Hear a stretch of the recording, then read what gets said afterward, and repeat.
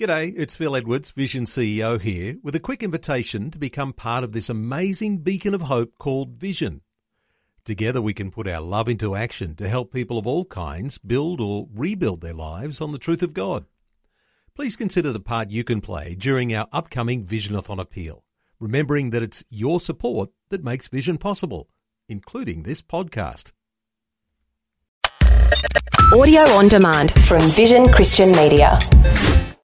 Jesus said, "If you hold to my teachings, you are really my disciples. Then you will know the truth, and the truth will set you free." The prophet Jonah walked into the city of Nineveh and pronounced a sentence of doom upon that city. In fact, it was just one sentence that he spoke. "Yet 40 days and Nineveh shall be destroyed." Well, it wasn't, because they repented and God had mercy upon the city. But is that the kind of ministry that God has given to the church today? Are we meant to walk into cities and proclaim pending doom?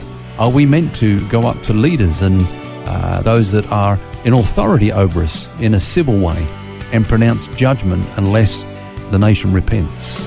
That's the subject that we're going to be looking at today.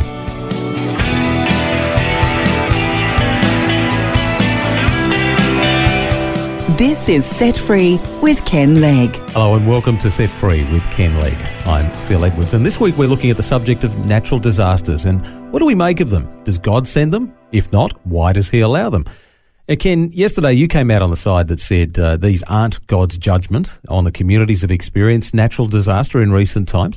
And your reason was that the thinking fails 4 key tests. Yesterday we looked at the first of those that you called the common sense test. What's the next one? Well, God gives us a test which I call the prophetic test. In Deuteronomy 18, verse 22, he says, for example, when somebody does speak or profess to speak on his behalf after a disaster like this is what he said. When a prophet speaks in the name of the Lord, if the thing does not happen or come to pass, that is a thing which the Lord has not spoken. The prophet has spoken it presumptuously, you shall not be afraid of him. In other words, is what this person saying coming to pass? If they're predicting certain things that are going to happen, what is the outcome of those predictions? And we're meant to test those things. Can I throw a curly one in here too? Because doesn't the Bible say that they should be stoned if they if the prophecy doesn't come to pass? You cast the first one. How do those who tell us that these disasters are God's judgment do in this test? How do they fare in this prophecy test? Well, actually, Phil, their track record is not good. Often people can speak, "Thus says the Lord," in a very vague way, so there's no way that you can test what they do say. And then, of course, when it comes to pass, they can say, well, that's what I was saying. But sometimes some of these prophets have come out with specifics. For example, in a recent election, the one that John Howard lost, one of those that is actually saying that these natural disasters are the judgment of God also said that John Howard would win that election. And furthermore, he went on to say that he would hand the baton over to Peter Costello. In fact, this gentleman actually went to anoint Peter Costello as the future Prime Minister. Mm-hmm. Now, we've got the benefit of hindsight now and say none of those things have come to pass. John Howard lost the election. In fact, he lost his own seat during that election. And, of course, Peter Costello is right out of the picture now. So on track record, we don't have too much to commend us to these people that are professing to speak in God's name. What would you say to people who are saying you don't have any right to cast judgment over these people? You're being too judgmental here, Ken.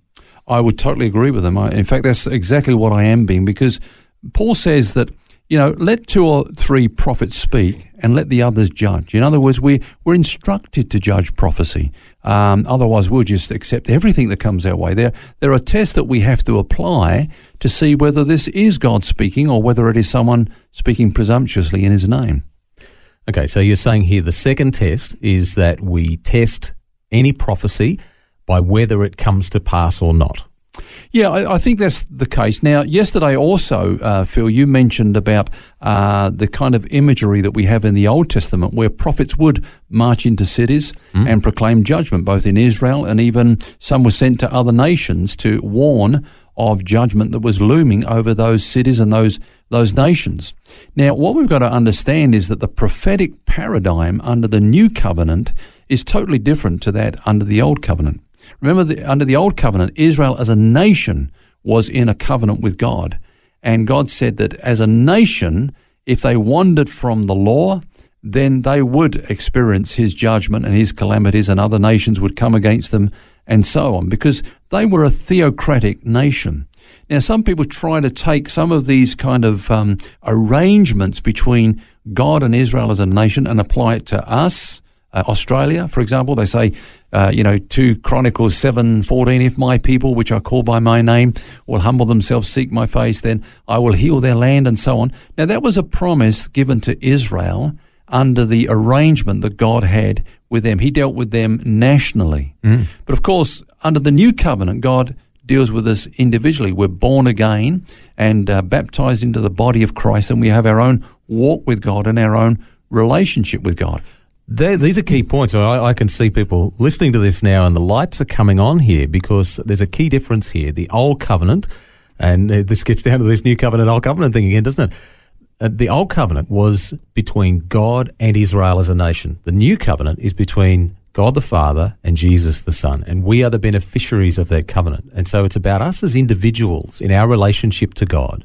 It's not about us as a nation in our obligation to God to uphold our end of the deal, if that's the way to put it. Is that right? That's exactly right. And so we need to understand that kind of arrangement that we have with God and that God has made. In fact, in that covenant that you spoke of, God covenanted with his son, Jesus Christ. Now, Jesus did something that hadn't been done up until that point, which was to take the sin of the world upon him. Now, we know that the benefits of that only kick in, if I can use that term, when a person believes in the Lord Jesus Christ for salvation. But the fact of the matter is that the judgment that was due because of sin came upon him. So in a sense, judgment is not pending in this age. I'm not talking about the age to come, because of course there is a day of judgment that's coming for all those that finally reject Christ. But in this age, it's not a day of judgment, it's a day of salvation. Now is the day of grace, the day of salvation.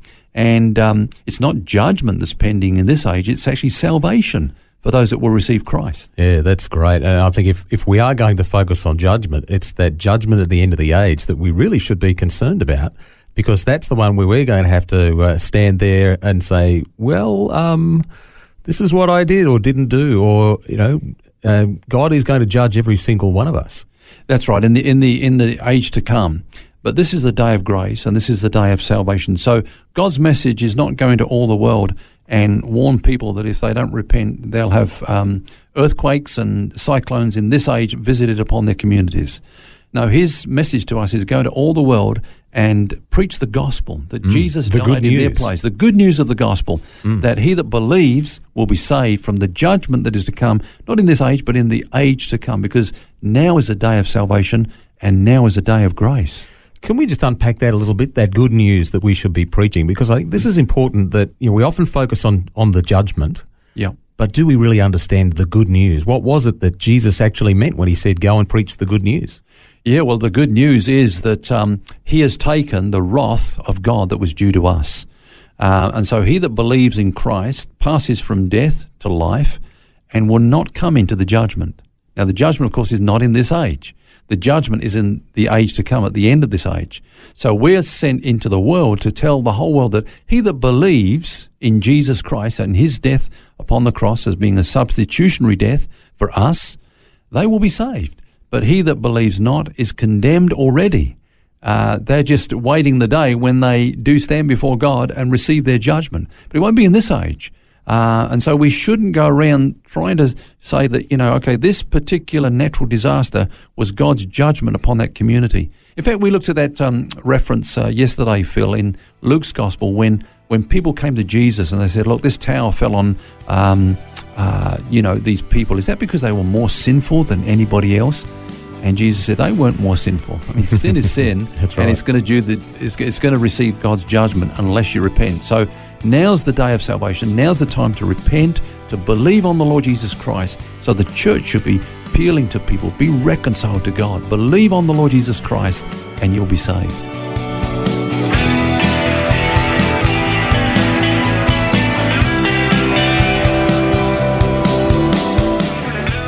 Well, I hope this has been helpful. Join us tomorrow as we continue our look at coping with natural disasters. Until then, remember, you don't have to carry that baggage. God wants you to be set free. For books, DVDs, small group studies and other resources from Ken Legg and details about Ken's ministry, shop online at vision.org.au. That's vision.org.au. Thanks for taking time to listen to this audio on demand from Vision Christian Media. To find out more about us, go to vision.org.au.